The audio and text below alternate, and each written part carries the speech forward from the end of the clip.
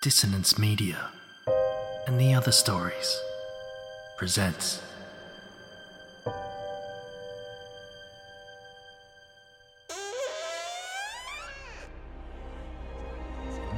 Step into the abyss of After the Gloaming, a gothic fiction podcast that delves into the depths of human emotion.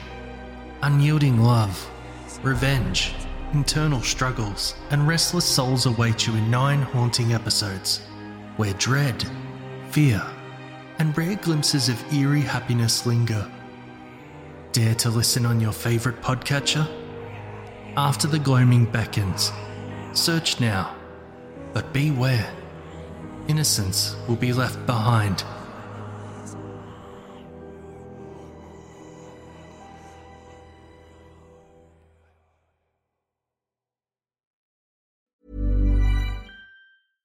This is Paige, the co-host of Giggly Squad, and I want to tell you about a company that I've been loving, Olive & June. Olive & June gives you everything that you need for a salon-quality manicure in one box. And if you break it down, it really comes out to $2 a manicure, which is absolutely insane. It's also so easy to get salon-worthy nails at home with Olive & June. The difference between how your nails used to look when you did them yourself and now with the Mani system is a complete game changer. The best thing about Olive & June, too, is it's a quick dry. Dries in about 1 minute, lasts for 5 days, and full coverage in up to 1 to 2 coats. Visit oliveandjune.com/perfectmani20 for 20% off your first system. That's oliveandjune.com/perfectmani20 for 20% off your first system.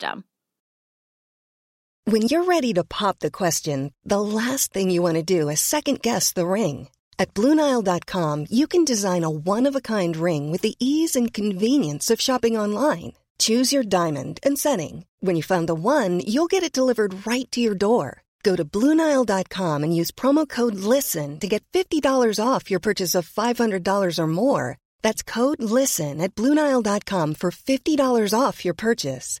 BlueNile.com, code LISTEN.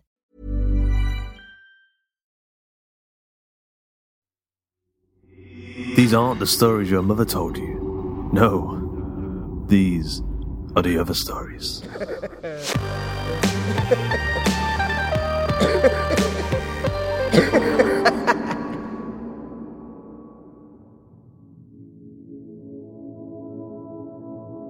Once again, we are opening our chart-topping, internationally recognised podcast to guest writers. If you've got a great idea for a story and you think our audience will love it, get in touch and send it over. The upcoming themes, as voted for by you, are Doppelganger, War and Superstition. If you think you're up for it, head over to www.hawkandcleaver.com/submissions. Once again, that's hawkandcleaver.com/submissions. Lord Sidebottom and the Awesome Airship Mystery by John Cronshaw, narrated by Persephone Rose.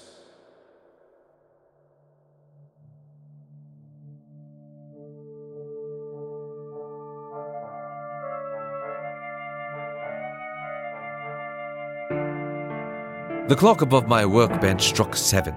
I rolled up my designs for what can only be described as the most awesome airship ever conceived. Not in that vulgar sense uttered by those young people they have nowadays to refer to anything even vaguely of interest. No, this airship was awesome in the truest sense. I stowed the blueprint in my wall safe and locked the front door behind me as I stepped into the cold. It was time to meet the beautiful Lady Elizabeth. I shoveled coal into my Segway. The machine rumbled to life, steam jets hissing from its exhaust vents.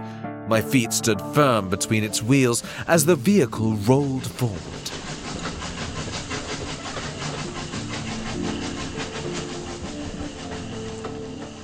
The sands extended towards the sea's distant glimmer as the Segway hopped onto the promenade. Seagulls eyed me from their gas lamp perches. The beautiful Lady Elizabeth would be waiting for me. I had taken it upon myself to court her and prove I was a man of means and keen perception.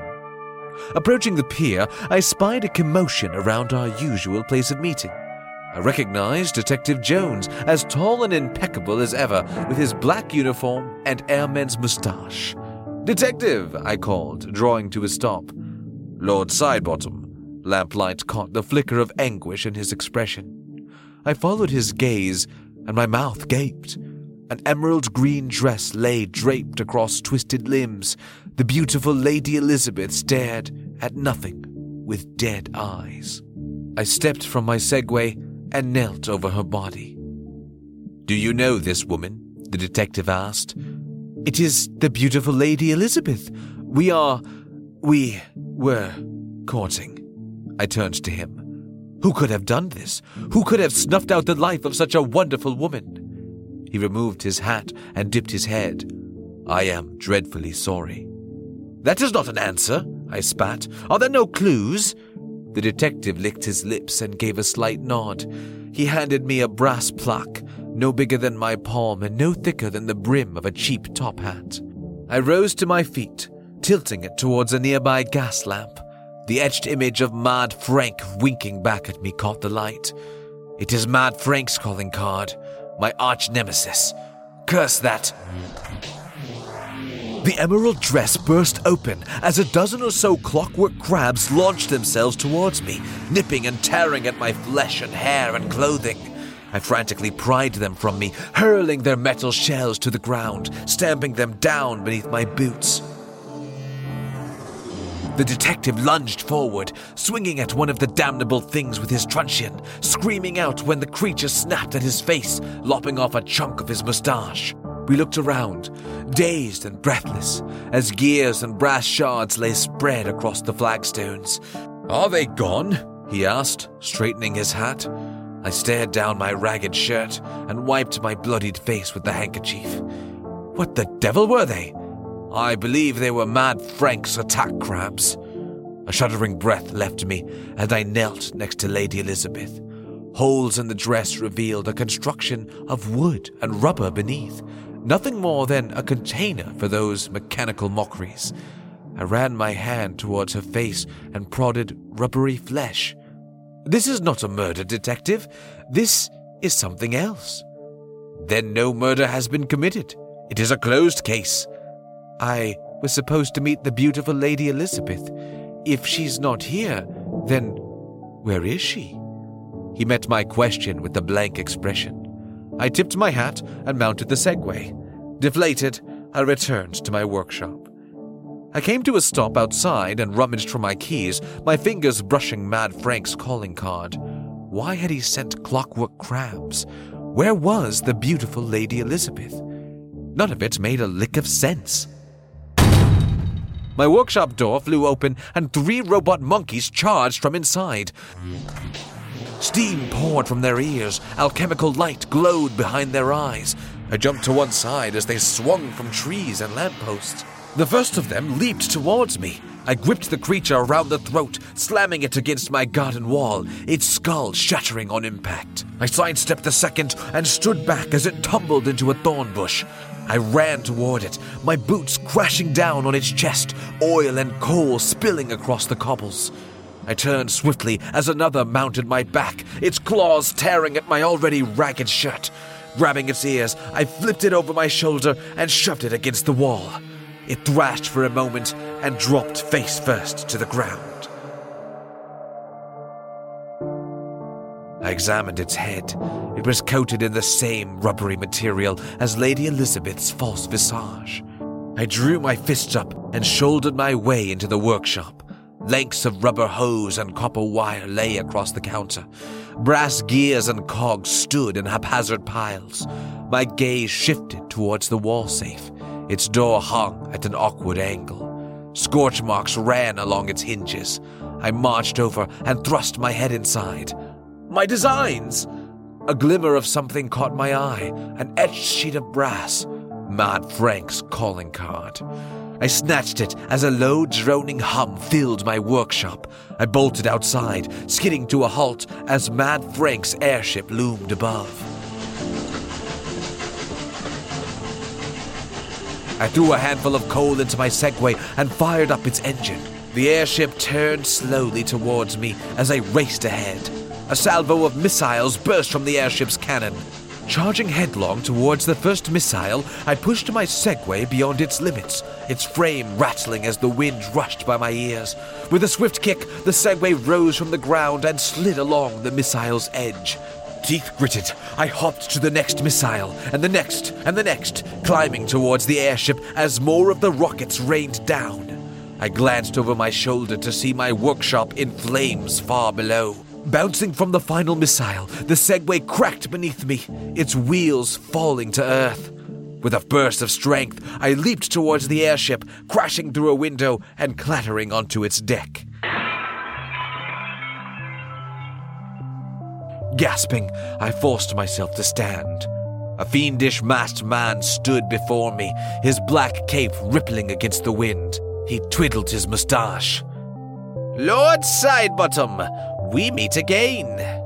"Mad Frank, gah, what have you done with the beautiful Lady Elizabeth, and what have you done with my designs for the awesome airship?" He let out a cold laugh. "I do not have time for your games, Lord Sidebottom. You have destroyed my clockwork crustaceans and mechanical macaques, but you will be no match for my robot crab monkeys." He clapped his hands, summoning a trio of robot crab monkeys. The vile brutes ducked and weaved around me, steel claws snapping, fangs glistening. I swung at them with kicks and punches, but they moved with swift, unpredictable flourishes. Overwhelmed, I yielded. Mad Frank clapped again. "Lock him in the cell." The robot crab monkeys dragged me along an unlit corridor and threw me into a metal-walled room, locking the door behind me with a thundering clunk. I slumped to the floor, hopeless as darkness pressed around me.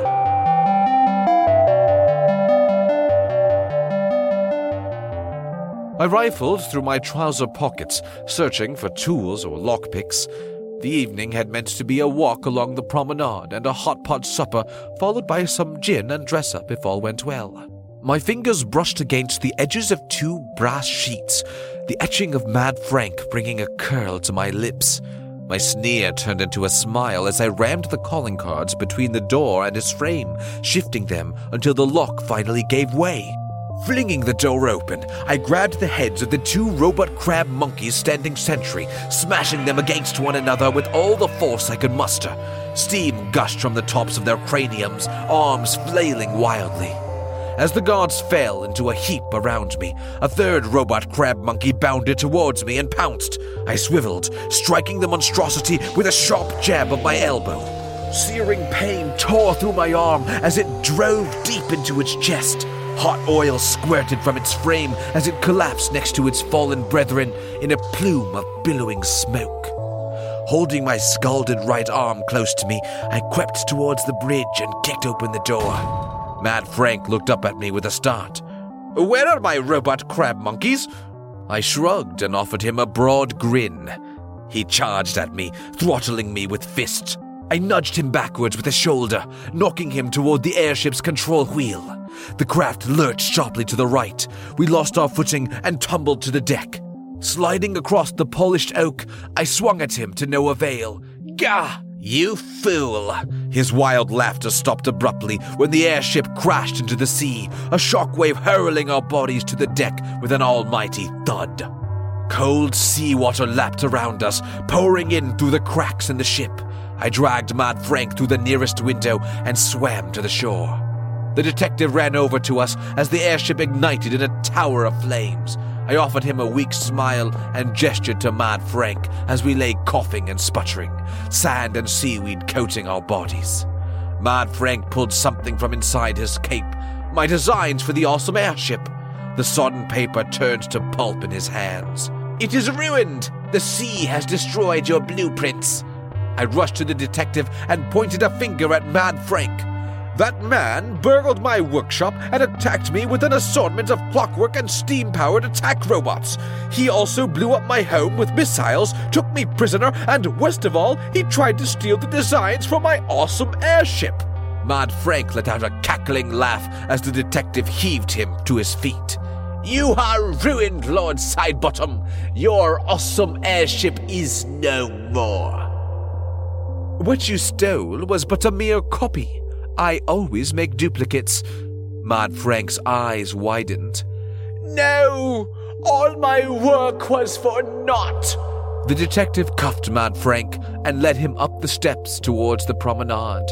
I'm arresting you in the name of the law. Wait! I called, chasing after them. The detective turned to me. We will interrogate this criminal, and then I vow we will find Lady Elizabeth. I shook my head and reached up to Mad Frank's face. I tore off his mask, then pulled away the layer of rubbery flesh. Oh, Lady Elizabeth, how could you?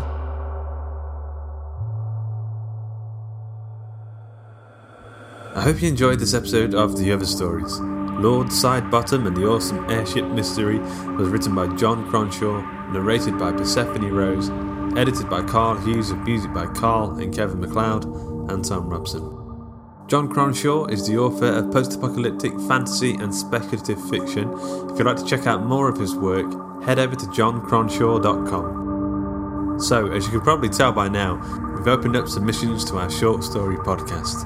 If you've got a story idea and you think our audience will love it, get in touch and send it over. The themes are doppelganger, war and superstition.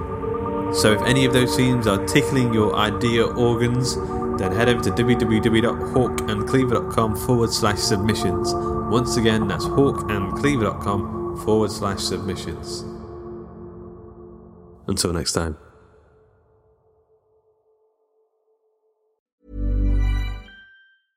Flexibility is great. That's why there's yoga. Flexibility for your insurance coverage is great too. That's why there's United Healthcare Insurance Plans. Underwritten by Golden Rule Insurance Company, United Healthcare Insurance Plans offer flexible, budget-friendly coverage for medical, vision, dental, and more. One of these plans may be right for you if you're, say, between jobs, coming off your parents' plan, turning a side hustle into a full hustle, or even missed open enrollment. Want more flexibility? Find out more about United Healthcare Insurance Plans at uh1.com. Planning for your next trip? Elevate your travel style with Quince. Quince has all the jet-setting essentials you'll want for your next getaway, like European linen, premium luggage options, buttery soft Italian leather bags, and so much more. And it's all priced at 50 to 80% less than similar brands. Plus, Quince only works with factories that use safe and ethical manufacturing practices. Pack your bags with high-quality essentials you'll be wearing for vacations to come with Quince. Go to quince.com/trip for free shipping and 365-day returns. A lot can happen in the next 3 years. Like a chatbot may be your new best friend. But what won't change? Needing health insurance. United Healthcare Tri-Term Medical Plans are available for these changing times. Underwritten by Golden Rule Insurance Company, they offer budget-friendly, flexible coverage for people who are in between jobs or missed open enrollment. The plans last nearly 3 years in some states, with access to a nationwide network of doctors and hospitals. So for whatever tomorrow brings, United Healthcare Tri-Term Medical Plans may be for you. Learn more at uh1.com.